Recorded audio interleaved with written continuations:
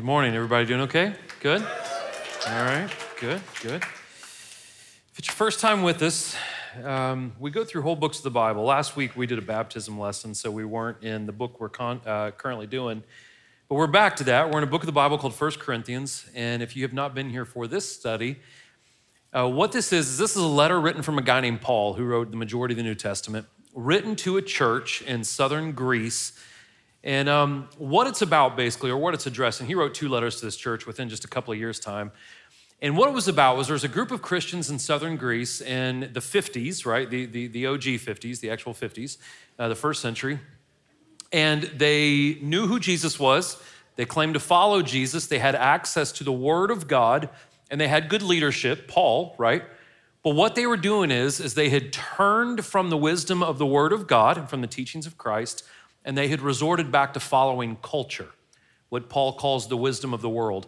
And because they did that, all of these problems ensued, right? There was chaos, there was confusion, there was a lot of rivalry within the church. People were not living the way they were supposed to be living. Anyways, that's what these letters deal with. If you weren't here 2 weeks ago, chapter 6 is kind of an equal opportunity offender in the fact that it mentions sins that all of us have fallen to. And what Paul talks about in chapter 6 is that if we choose to live in those sins, right? He's not talking about a one-time mistake, but if we choose to live a life of sin, that we will not inherit the kingdom of God. That's what he talks about in chapter 6. And one of those sins that he talks about is sexual sin. And the reason I bring that up is that we'll get into what we're going to talk about a little bit in chapter 7. But in chapter 6, the question was, because we've been bought by a price, by Jesus dying on the cross, will we choose to live a life of sacrifice and obedience and trust in every aspect of our life, right? Our relationships, our finances, our job, how we conduct ourselves morally, all these things. Will we trust God in those things? And then now we're going to do the first half of chapter 7, because it's a longer chapter.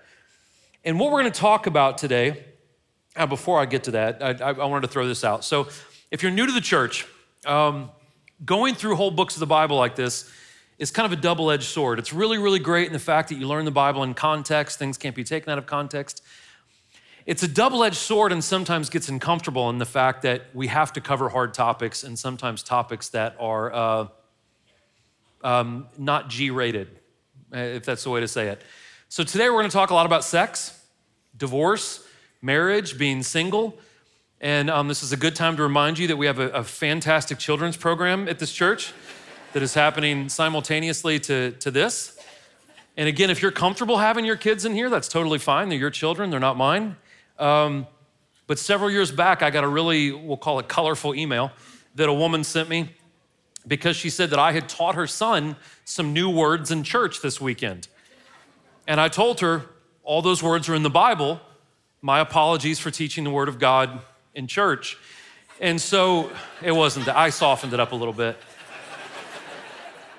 That's, when you write that first email and then you delete it and you're like, all right, God, maybe be with me in this email. And then you send a really nice one. Anyways, the point remains, when we teach the Bible the way we do, there are parts that are very adult, right? And in chapter 7, the first half of chapter 7 is one of those adult passages. But here's the thing. What we're going to study today, what we're going to hang on is not about sex. It's not about marriage. It's not about divorce. We're going to mention briefly slavery, and I'll explain that. It's not even about that. What we're going to talk about today is this idea of being present in whatever situation we may be in life.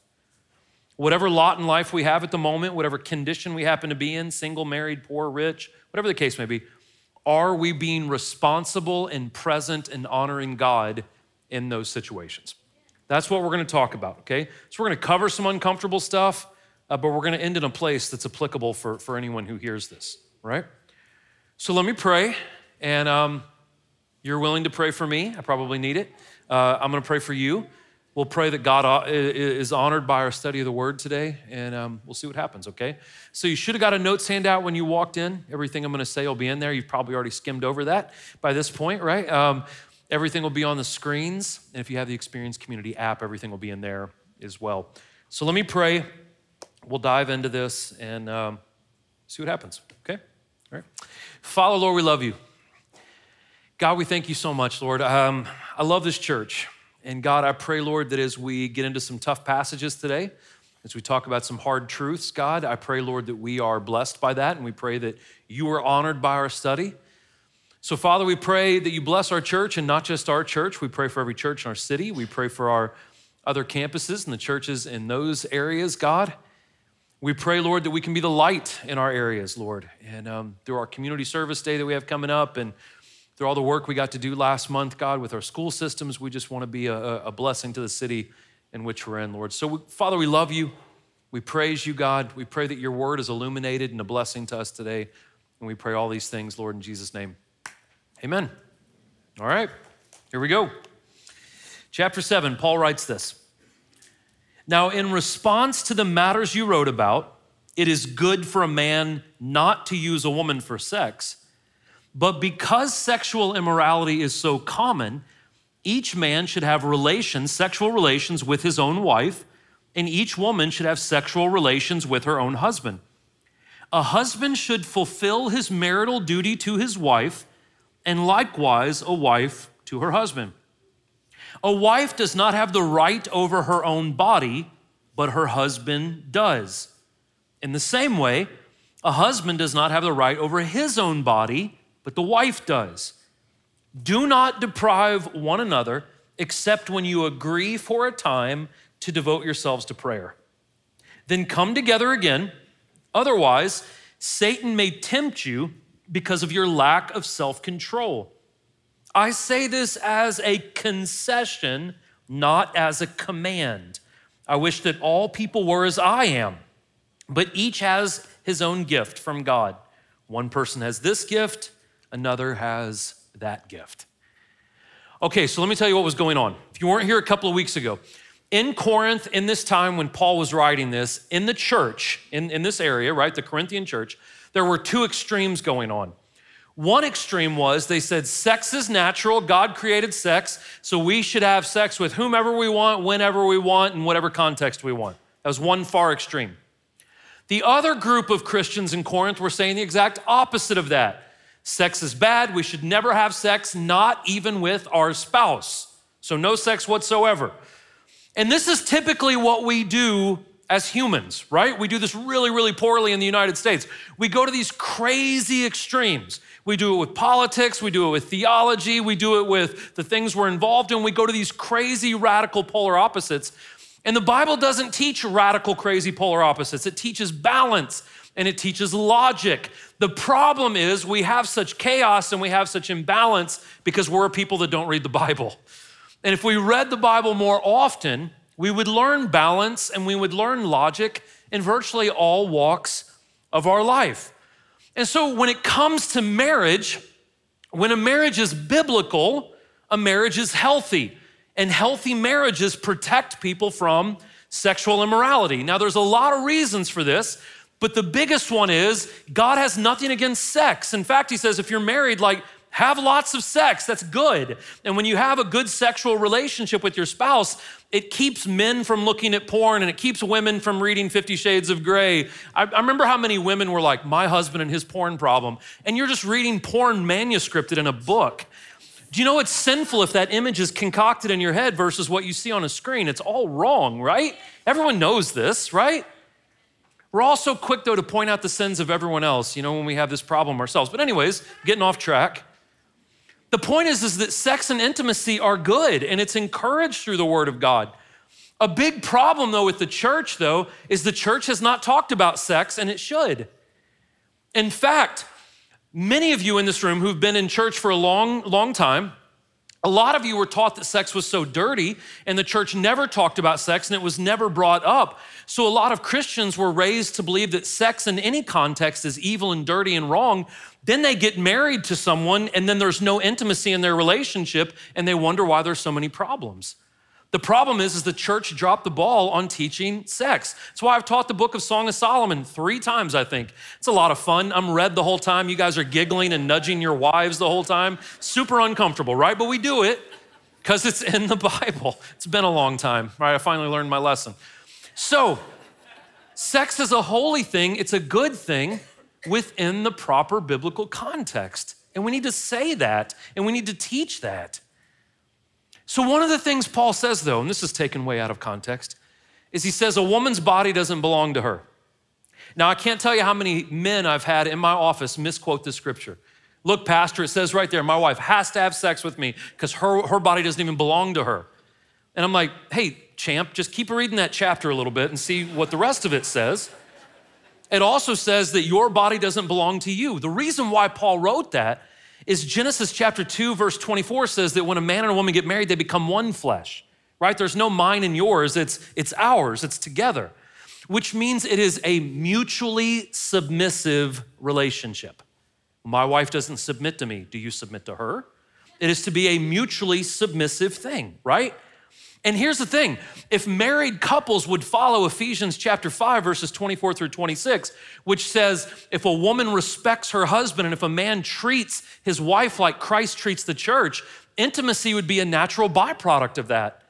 And I'm not trying to be funny or sarcastic, but I will tell said men, right, who's sitting in my office and say, the Bible says she's supposed to have sex with me. And I said, listen, she would probably love to be intimate with you if you would take her out and respect her and treat her with dignity and love her the way Christ loves you. And if you did that and treated her in such a manner, she probably would want to be intimate with you. But I'm not just picking on men. The same thing goes with women who are disrespectful to their husband and degrade them in public settings, right? There's no reason why your husband is looking for affirmation in other places when you are publicly disrespecting him. Respect is a big deal to men, and that's why the Bible gives that command. Paul also says there is a time when couples may decide not to be intimate, and for the reason of fasting and prayer. But look at how logical Paul is in this. He says you should not do that for a long period of time, because if you abstain from sex for too long of a period of time within your marriage, that's where people may stumble or they may lust or they may have the temptation to look at pornography or do something like that. Because intimacy is a natural desire that should be fulfilled in marriage. But if your marriage does not have intimacy, this is when sin typically seeps in, right? This is where we try to fulfill that intimacy in sinful ways. This is very practical stuff, guys. And so Paul was single, right? He was not a married man at this time. But he recognized that not all people were called to be single. He also says that everyone has their own gift. Married women have their gift, married men have their gift, and he says single people have their gift. And we have a tendency in church to almost kind of look down on single people. And Paul would take offense to that. They all have their place in the kingdom. And that kind of brings us to what our point of the lesson today is, and it's this, that we are all called to be content and to honor God in whatever condition we happen to be in right now, right? In whatever time frame, God wants us to be in that condition. But we'll keep on moving forward with that thought, okay? Paul says, I say to the unmarried and to widows, it is good for them if they remain as I am. But if you do not have self-control, they should marry, since it is better to marry than to burn with desire. To the married, I give this command. Look at this. Not I, but God. A wife is not to leave her husband, but if she does leave, she must remain unmarried or be reconciled to her husband. And a husband is to not divorce his wife. But I, not the Lord, say to the rest, if any brother has an unbelieving wife and she is willing to live with him, he must not divorce her. Also, if any woman has an unbelieving husband and he is willing to live with her, she must not divorce her husband. For the unbelieving husband is made holy by the wife, and the unbelieving wife is made holy by the husband. Otherwise, your children would be unclean, but as it is, they are holy. But if the unbeliever leaves, let him leave.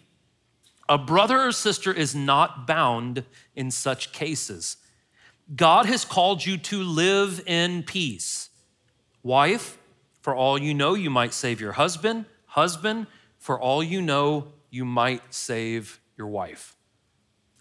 So Paul kind of concludes his outlook on marriage by telling unmarried people and widows to remain single if they can do it and not burn with lust, burn with desire, and if they can have self-control.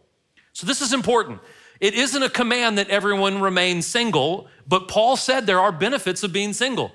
For him, he said, I don't have to worry about a wife and kids. I can devote my whole life to ministry. And he says, if you're in that place right now in your life, he goes, don't try to rush yourself out of that, right? Take advantage of that. If you're not burning with desire, if you're not struggling with temptation, be okay in your singleness. And again, it goes back to the point of be present, be aware, honor God in whatever condition you happen to be in right now. Also notice this, twice in this part, Paul goes, God is telling you this, and then there's another part where he goes, this isn't God, this is my opinion. And then he brings us into the very uncomfortable and sometimes confusing topic of divorce amongst Christians. So here's the thing when it comes to divorce. Paul was reasonable enough and realistic enough to know that divorces would happen that shouldn't have happened. The reason why Paul knew this is because he was channeling God, right? And he wasn't typing. He was writing the word of God, channeling God, and God knows that there would be illegitimate divorces. So the Bible gives us two options for people who get divorced, but they shouldn't have got divorced. And the two options are this: either remain unmarried or reconcile with your spouse. Those are the two options: remain unmarried or reconcile with your spouse. Now, here's what the Bible does not tell us. What if one, let's just say hypothetically speaking, that you have an affair on your husband and you are convicted by God, you repent for your sin, you go back to your husband and you say, I made a mistake, I want to reconcile this. But let's say the husband goes, no, I'm done, I'm gone, I can't trust you again, and the marriage ends. What do we do then? Well, the Bible doesn't really tell us what to do then. What it does tell us is we have to take every step we can to reconcile the relationship. The Bible does tell us three reasons that give us the option to get divorced, three legitimate reasons for divorce. The first one that most people know is adultery, right? Jesus talks about this twice in the book of Matthew. The second one that we just read about, and I'll show it to you again, is abandonment, that you try to save a marriage and the other person just leaves, they're gone. And then the third one is abuse. These are permissible reasons for ending a marriage. Now, here's the thing. The Bible never tells us, it never commands us to divorce, but there are times when people have little choice, right? And I'll tell you what, it's really, really hard for me because I've heard ministers say it. They think the only reason for divorce is adultery, which there are other reasons given. So they will tell women who are in abusive relationships to stay with that, and I just don't know how they do that in good conscience. I don't know how you do that, right? I don't think God wants a woman to be beat up or physically harmed. And so again, I think there are these reasons that are permissible.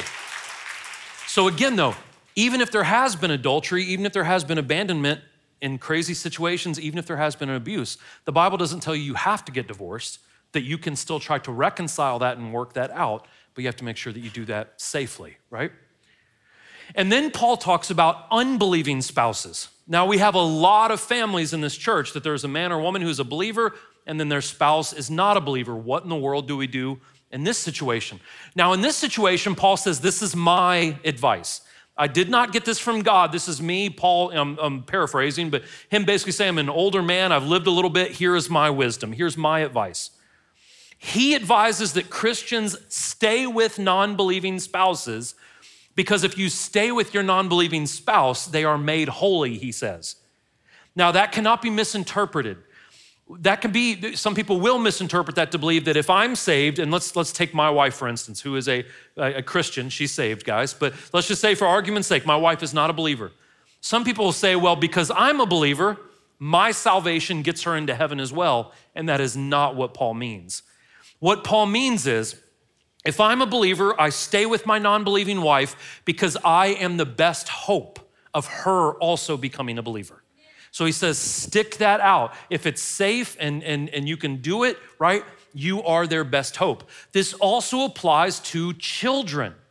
Again, our salvation is not transferable to our children. They have to make that decision as well. But Paul encourages believers to stay married to non-believers for the sake of their kids. And this is, again, just practical. It is implying that children will have a better upbringing and a higher probability of being followers of Jesus if they have at least one parent that is a Christian. Hopefully they will have both parents that are a Christian that teach them the Bible. And that brings me to a side note. Do you know it's not the church's job to teach your kids theology? We are a supplement to that, right? The one that is with them the most time, right? 6.5 days out of the week, you are the one leading them. You are the one that they are looking at. If you're a parent in this room, it is your job to not only teach your kids the Word of God, but model the Word of God to them. When we all stand in front of Jesus Christ on the day of judgment, you're not going to be able to blame Patrick Black for your kids' state of spiritual health, right? We are a supplement. He does all of our family ministries. We will have to take ownership because they were our children, okay? So just a side note, it is our job to teach our kids theology. So God also understands that let's say you're married to a non-believer and you do everything you can to save the marriage and work it out. God knows that sometimes it doesn't work out and those people will leave. Well, Paul tells us that in those cases, you're free. In those cases, you are not bound. This goes back to the abandonment, right? If someone abandons you and splits, you're no longer bound to that marriage anymore. You're free of that. Here's the advice I give people though. Whenever people sit on my couch, whatever the situation is, if they're on the brink of divorce, if let's say their husband is a drug addict and he's gone all the time and he has basically abandoned them, and a woman says, I don't know what to do. What I always say is, I want you to be able to stand in front of God and say, God, I did everything within my power to reconcile my marriage.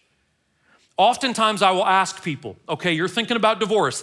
Can you say to Jesus, I have done everything within my power to save this? And most times people say, no, I haven't prayed, I haven't fasted, we haven't gone to a counselor, we haven't come to you as our pastor, we have not done these things, right? And I said, well, you gotta do all those things first. You gotta do these things first. We have to make every step we can to make sure we can stand in front of Jesus and say, I did the best I could. That's how Paul says we live in peace, right? When we have made every attempt to reconcile, even if it didn't work, we did everything within our power to reconcile. The final sentence of this portion that I just read, though, sums it up perfectly. He's basically saying, wives, you don't know if you stay with your non-believing husband, he may become a believer because of you. Husbands, if you stay with your non-believing wife, she may become a believer because of you.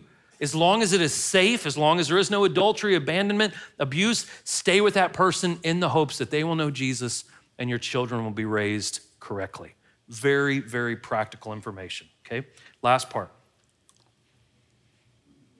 Let each one live his life in the situation the Lord assigned when God called him. This is what I command in all the churches. Was anyone already circumcised when he was called? He should not undo his circumcision. Was anyone called while uncircumcised? He should not get circumcised. Circumcision does not matter, and uncircumcision does not matter. I like this. Keeping God's commands is what matters. Let each of you remain in the situation in which they were called. Were you called while a slave? Don't let it concern you. But if you can become free, by all means, take the opportunity. For he who is called by the Lord as a slave is the Lord's freedman. Likewise, he who is called as a free man is Christ's slave. You were bought at a price. Do not become slaves of people. Brothers and sisters, each person is to remain with God in the situation in which he was called. So chapter 7, so far, right, this half of it, talks of being mentally and spiritually aware and present wherever God may have us right now. That doesn't mean that our status can't change. So if you're broke, that doesn't mean that it's wrong for you to eventually not be broke and to have some money. If you're single, that doesn't mean that it's wrong for you to eventually be married. What Paul is saying is, though, wherever you are right now, live in a way that honors God. Live in a way that is present and aware and following the teachings of Jesus. This also doesn't mean that wherever you're at right now is God's will. Oftentimes, I'll hear people say crazy stuff. Man, Corey, I'm flat broke and everyone hates me, but it's where God wants me. I'm like, no, it's not.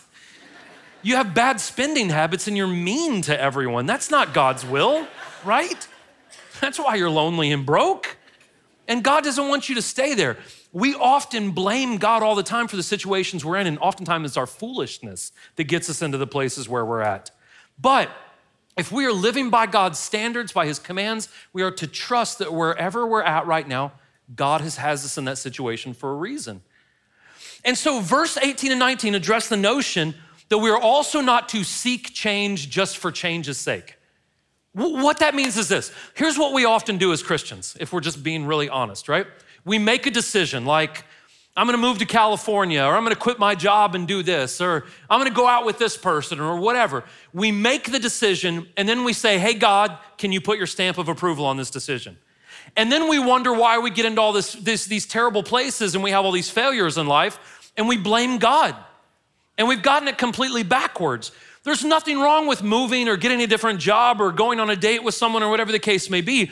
But as Christians, we must first consult what God wants for us and then do that. And then we will start to see there are so many more successes in life because we're going where God wants us to go. And so again, there's nothing wrong with ambition.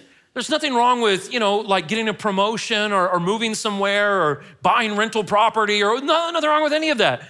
Just make sure that it's God's will for your life. Make sure that you're listening to the Lord and doing what he wants you to do and not just following culture. This is why Paul brings up circumcision, right? And I'm not gonna go into that. We've already gone way past lines today. So when he's talking about circumcision, that's a cultural thing. There was a bunch of Jewish Christians who were telling a bunch of the Greek and Roman Christians, well, now that you're following the same God we are, you have to get circumcised. And Paul was saying, that's a cultural thing. That's not a biblical thing. That's not a New Testament thing. That's not what Jesus is concerned about. It's following Jesus' commands, not bowing down to culture. And that's what we tend to do though. We usually let culture dictate where we go instead of the voice of God dictating where we're supposed to go. And then Paul talks about slavery. I get a kick out of people who read the Bible and take it way out of context. They'll read a chapter like this and say, well, look, Christians are bigots, right? And small-minded and racist and everything else because they condone slavery. Look, it says right here, Paul says, if you're a slave, remain a slave. You have not read that in the proper context at all. By telling slaves to remain as slaves is not advocacy for slavery. What he's saying is, it doesn't matter what the world around you says. If they say you're a slave, if you are a Christian, you are freed under Christ. It doesn't matter if you're poor and don't own anything. Paul was trying to teach them that one day you're going to inherit everything. You are a freed man. And then look at this. Look at the logic that Paul puts in there. He also says, listen, if you're a slave and you get saved by Jesus and you're always a slave, it's okay. One day you're gonna be in heaven, right? But he says, if you have the opportunity to get out of slavery, take it, right? Logic. It's like Christians right now, like if God offers you a really great paying job, well, I don't know if I should take it. God opened that door, just take it. Just be a good steward with your money, right? Don't be materialistic and a fool. Bless people with it or buy your kids something nice or whatever the case may be. If God has opened the door, please take it. Again, the point is this. Wherever we happen to be in life, right? We are to be content in that. We are to trust God in that. We are to know that we are free, regardless if we have nothing or if we have everything. And that in the life to come, we will inherit all things. That's what Paul is saying in regards to slavery. And then he says something which I think is kind of the ultimate verse for us right now in our culture. He says, do not become slaves of people. Now, he was not talking of literal slavery here. He was talking about cultural slavery. Think on that for a second. Paul urges us to remain with God in the situation we are called, not to become slaves to the culture around us. So we can trust Jesus because Jesus purchased our freedom and salvation on the cross. And the cross and trusting and living a life that honors God liberates us from the pressure of culture. That means if you don't live on that side of town in that neighborhood or drive that car or dress a certain way or you're a size 0 or you've had sex with so many women by the time you're this age or you're going to that party or whatever the case may be, this pressure that we all feel all the time. It's amazing. In the land of the free, we may be the most enslaved people in human history. We are such slaves to our culture, to what we drive and how we look and what we watch, and if we're doing this or doing that or speaking in a certain dialect and all kinds of stupid garbage, right? And Paul says, you have not been saved and liberated by the blood of Jesus to be a slave to the culture around you. That's foolish, right? If you just want to read a book that really hurts your head, my buddy Tyler that comes here got me onto Jordan Peterson and his 12 rules for life, right? Rule number 1 in Jordan Peterson's 12 rules for life, stand up straight with your shoulders back. It's a good rule. And he's not even a Christian. He doesn't claim to be. But as Christians, we should know, right? That we don't have to be constantly intimidated by the pressures of the world around us. Just because maybe we don't look the part or drive the thing or whatever the thing is. Man, stand up straight with your shoulders back because you were bought by the blood of Jesus. You're a son or daughter of the King of the universe. And there's no reason to constantly be cowering to the political correctness and all the other garbage of the world around us right now. Live in the identity that you've been bought, right? Live in that. Shoulders back, right? Standing up straight. And we can avoid the pitfalls of being a slave to culture. So let's start over again real quick. If you are a married person in this room, this is very, very simple stuff. If you are married, husband and wife, we are to be mutually submissive. Mutually submissive, mutually respectful, mutually loving as both people are pursuing Jesus. When we have this mutual submission and love and respect for each other, right? It comes together, it's balanced, and it points up. When only one person does that, falls down, right? It's how marriages fall apart. Mutual respect, mutual submission, mutual love. That is biblical marriage. If you are in this room and you are single, you should not feel the pressure to rush into a relationship. God may call you to never be in a relationship, okay? So you don't have to feel that pressure. But if you are single in this room, you have to take the steps to avoid temptations, to avoid sexual sin, to be wise enough to avoid situations that are gonna cause you to live dishonorably, okay? So if you're single, and listen, as a 42-year-old, I'm married and I'm really happy for that. It's gotta be tough to be single right now with all the temptations, distractions, everything else, but you've got to cut those things out in order to live a life that honors God. Here's the other thing. Whether you are married or single in this room, you are valuable to God and you have a place in God's kingdom. God has you in this situation for a reason. Well, Corey, it's really, really difficult. That's why the Bible says that we are often put through the refiner's fire, right? And so the impurities can come up and we can come out like pure gold. There's a reason why God has us in the situations we are in right now, but know that you are valuable, that you are loved, that you have a place. So in marriage, and listen, in all relationships, family relationships, friendships, we should do everything we can as long as we are being safe, right? We should do everything we can to reconcile relationships.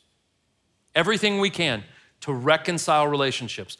Not even just with marriages, with friendships, with family. We need to be able to stand in front of God and say, I did everything I can to reconcile this relationship.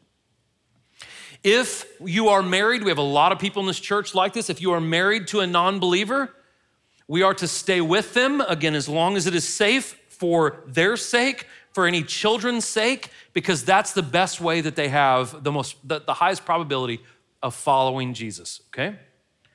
Again, persistence and responsibility with relationships, though, should be applied to all relationships, not just marriage. We have to understand, listen, some of you in this room, you may be the only means for your family, your cousins, your aunts and uncles to have a relationship with Jesus, so we need to not give up on those so easy. You may be the best opportunity for your friends, for the people in your neighborhood, your work, so we need to make sure that we are persistent, responsible, that we steward relationships well, right? For the sake of other people. So in the first half of chapter 7, Man, we talked about sex, we talked about marriage, we talked about divorce, we talked about being single, we talked about slavery, and that's not really what it's about at all.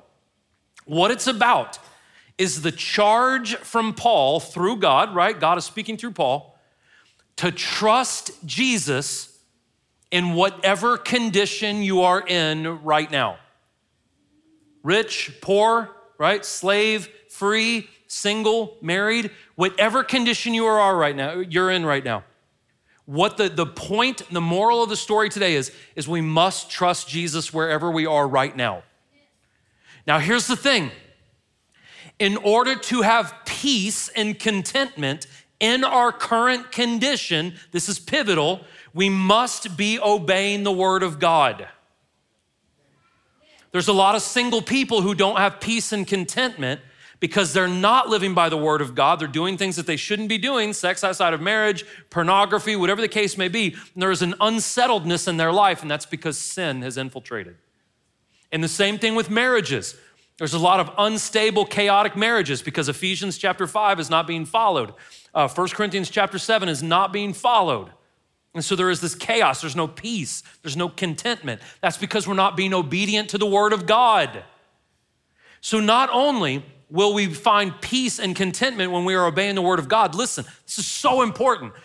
We need to pray for God to give us wisdom and the ability to discern what doors God is opening for us and what doors he may be closing. And people say, well, Corey, I can't hear God's voice.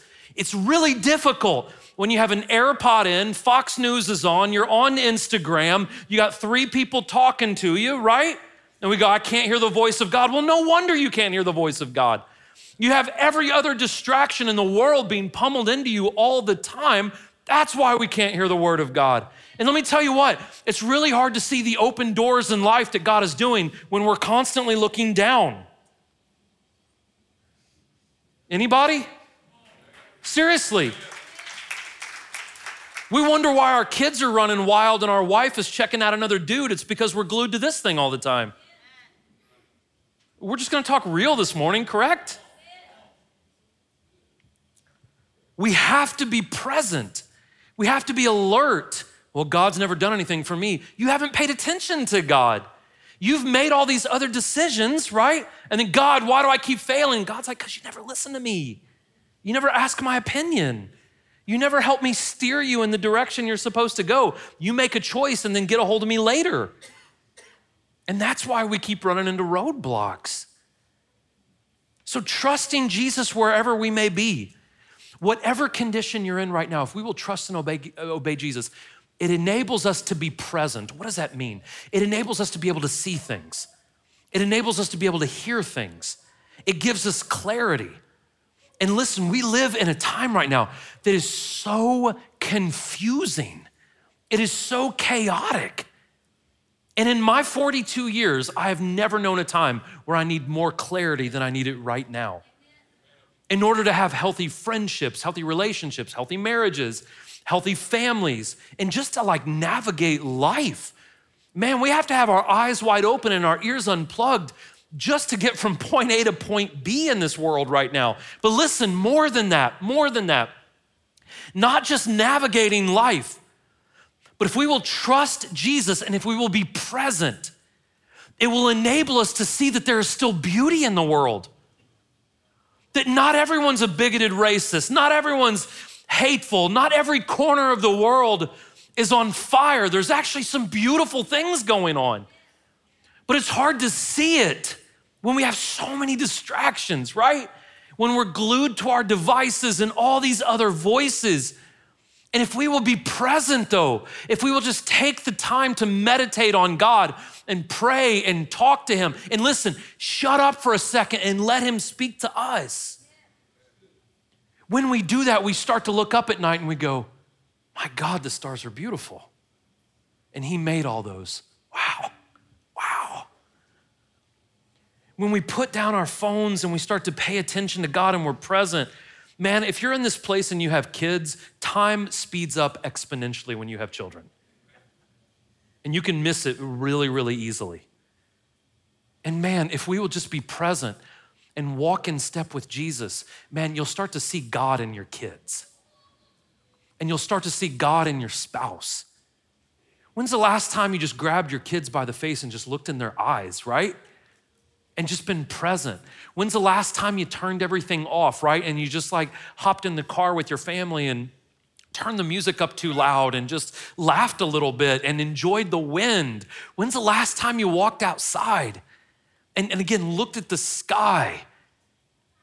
When's the last time you looked at other people and you had conversation and you talked? Present, aware, alert, there, right? So, it's let me go back one slide, I'm sorry. There's this thing that I'm doing right now. It's this thing in my life where wherever I go, I have decided to not be on my phone. So if I'm at the doctor's office and I'm waiting, I was there last week at MMC for my annual, I said, I'm not gonna look on my phone. When I go to a coffee shop or Donut Country or whatever and I'm waiting on something, I'm not gonna look at my phone, right? Doctor's office, Donut Country in the same sentence. Anyways, love Donut Country. Anyways, but I've made it a point to not look at my phone. And it's crazy, I was in the doctor's office the other day, all these people looking at their phones, all these people glued to it. And older people tend to pick on younger people when it comes to phones. But I kid you not, in this doctor's office, there's about 25 people in there. None of them were under the age of 50 or 60. And they were all glued, right? I don't know if they're playing Candy Crush or what they're doing, right? But they're all just glued to their phones, right? And I'm sitting there and I got my arms up. I'm in my kind of like be present swagger. So I'm sitting there with my arms on the chair and I'm just looking at people. And I'm like, man, if a maniac walked in with an AK-47 right now, I'd be the only one to live. They'd all be dead and they wouldn't even know it. Because they're looking down all the time. And so it's just amazing to me how much we miss, right? And crazy things happen when we put down the distractions. You actually start to talk to people. You start to hear interesting stories about people's lives. You get to know people and you get to speak into them. And again, you get to see more beauty in this life. So here's the thing. If possible, will we work to resolve unstable relationships, or will we take the easy road and will we just walk away?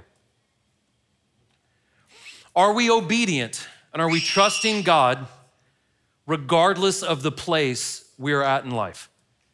Again, whether single, married, whether rich or poor, whatever place you're in right now,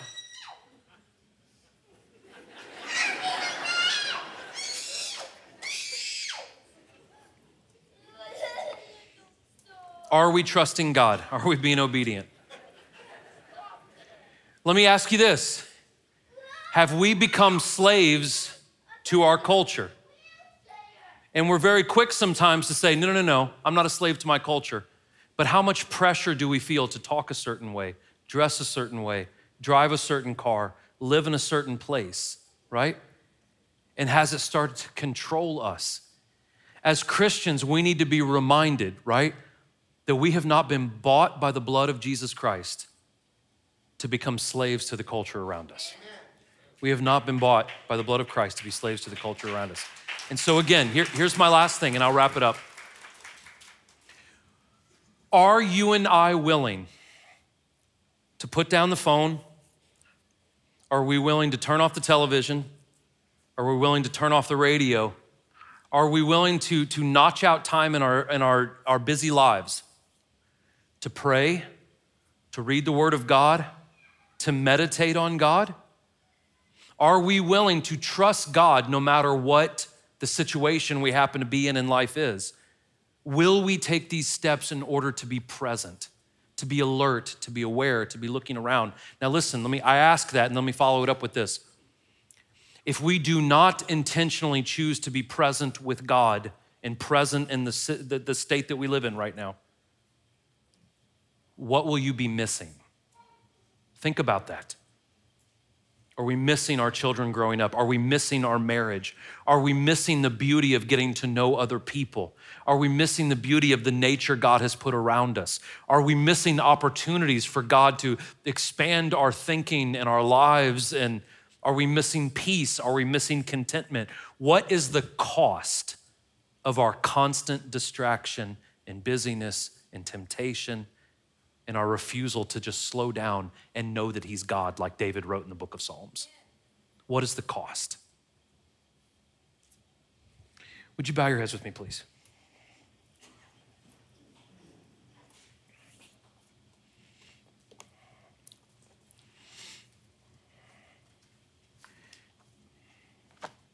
If you are in this room and maybe you're a new believer, up here on my right, your left, Pastor Mike is up here. If you have any questions, if you just have anything that you're curious about or concerned about, would you please come up here and talk to Pastor Mike? We also have men and women on both sides of the stage. If you have any prayer requests, if you want to pray for your marriage, or if you're single and you struggle and you have a hard time being content where you're at, if you want someone to pray with you, if you have a job situation or a financial situation, whatever the case may be, why don't you let one of these men or women pray for you?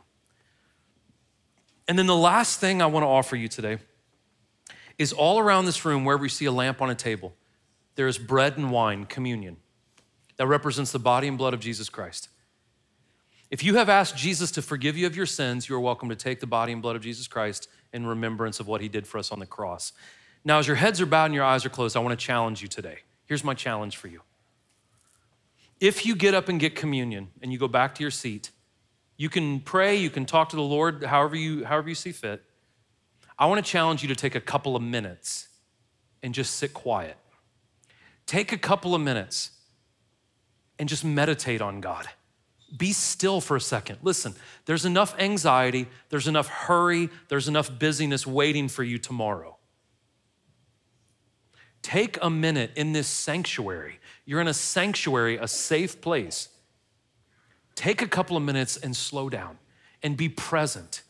And maybe ask God, God, how can my eyes be more open? How can my ears be more open? How can I slow down occasionally, God, and just connect with you so I can connect with others? Take a couple of minutes and just pause. Father, Lord, we love you. God, we thank you. Thank you so much for this church, Lord. I thank you so much for your word that gives us clarity. It's practical, God, and it's spiritual, and it's deep, but it's also understandable, God. Thank you. Lord, for everyone in this room, I pray that you just keep your hand on us, God. I pray that you just give us wisdom, God. I pray, Lord, that you give us the ability, Lord, to see what's going on around us, God. Give us the wisdom and the discernment, God, to see the path you want us to go on. Help us, Lord, to not get wrapped up in our distractions and temptations and cultural pressure, God. But Lord, help us to lean on you. Father, we love you. We praise you. Keep your hand on us until we meet again. We pray all these things in your son's name, God. In Jesus' name, amen. God bless you guys. You're welcome to help yourself.